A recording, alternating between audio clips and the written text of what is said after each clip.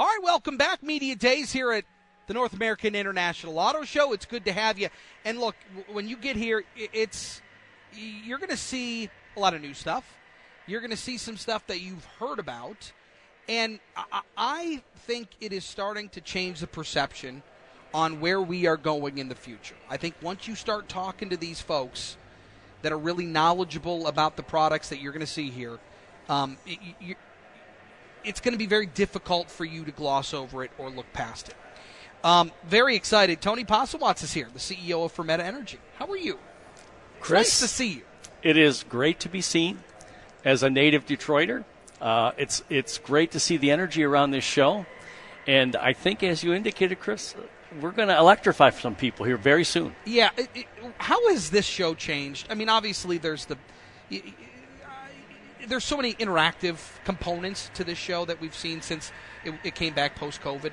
How has this show evolved over the years? You've been to a lot of them. I have been to a lot of them, and usually I was here with a winter coat in January. Yeah, boots and slush outside. And then the guys at CES invite you out to Vegas, and the auto guys seem to like that. But the show in the past was always a premier event.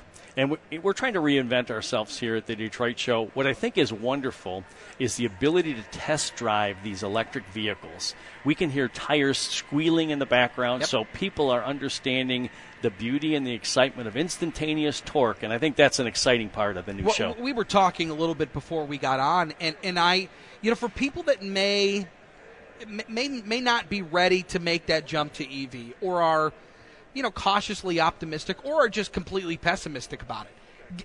If you haven't been in one, it's hard to describe. It's hard to explain that torque. It's hard to explain how quiet they are.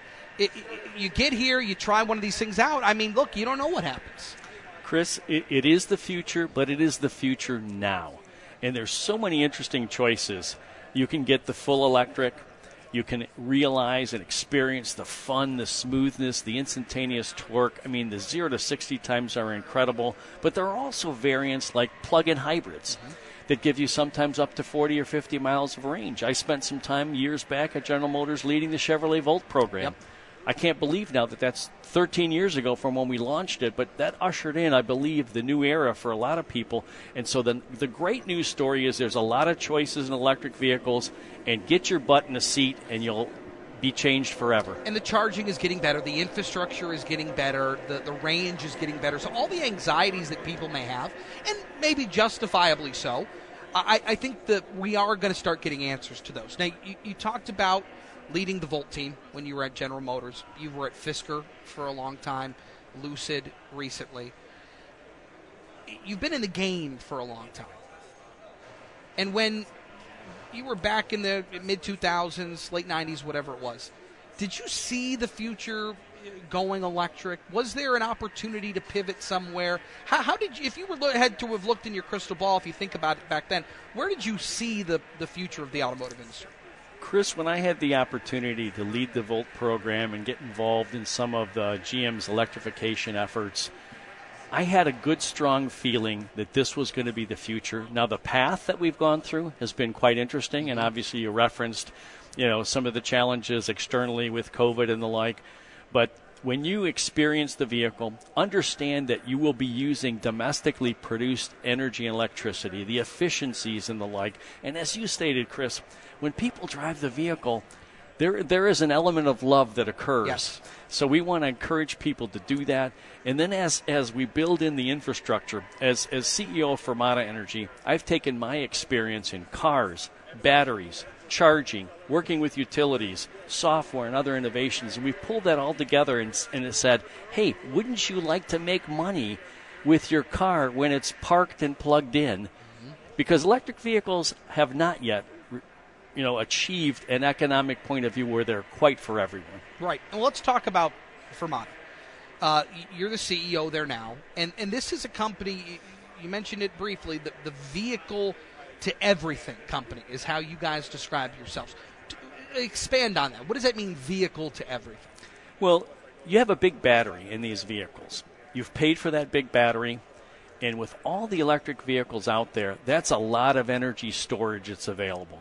And so we at Fermata Energy have thought, my goodness, if we can tap into that asset and allow people to save money, to make money, to store solar energy, to store wind power, it gives them so much more freedom, and it gives them the opportunity to economically make the electric vehicle viable and, in fact, even make money.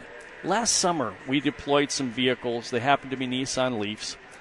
In one region in New England, we made $4,000 in electricity savings with one vehicle. And we started thinking to ourselves, just over the summer. Oh, my gosh. And if you start breaking that down into monthly payments, that's kind of paying the car for you. So that's why we think the promise in the future of electric vehicles and vehicle-to-grid, vehicle-to-everything that Fermata Energy brings is so powerful, and it's something that we want people to stay tuned to. So then how far do you take this?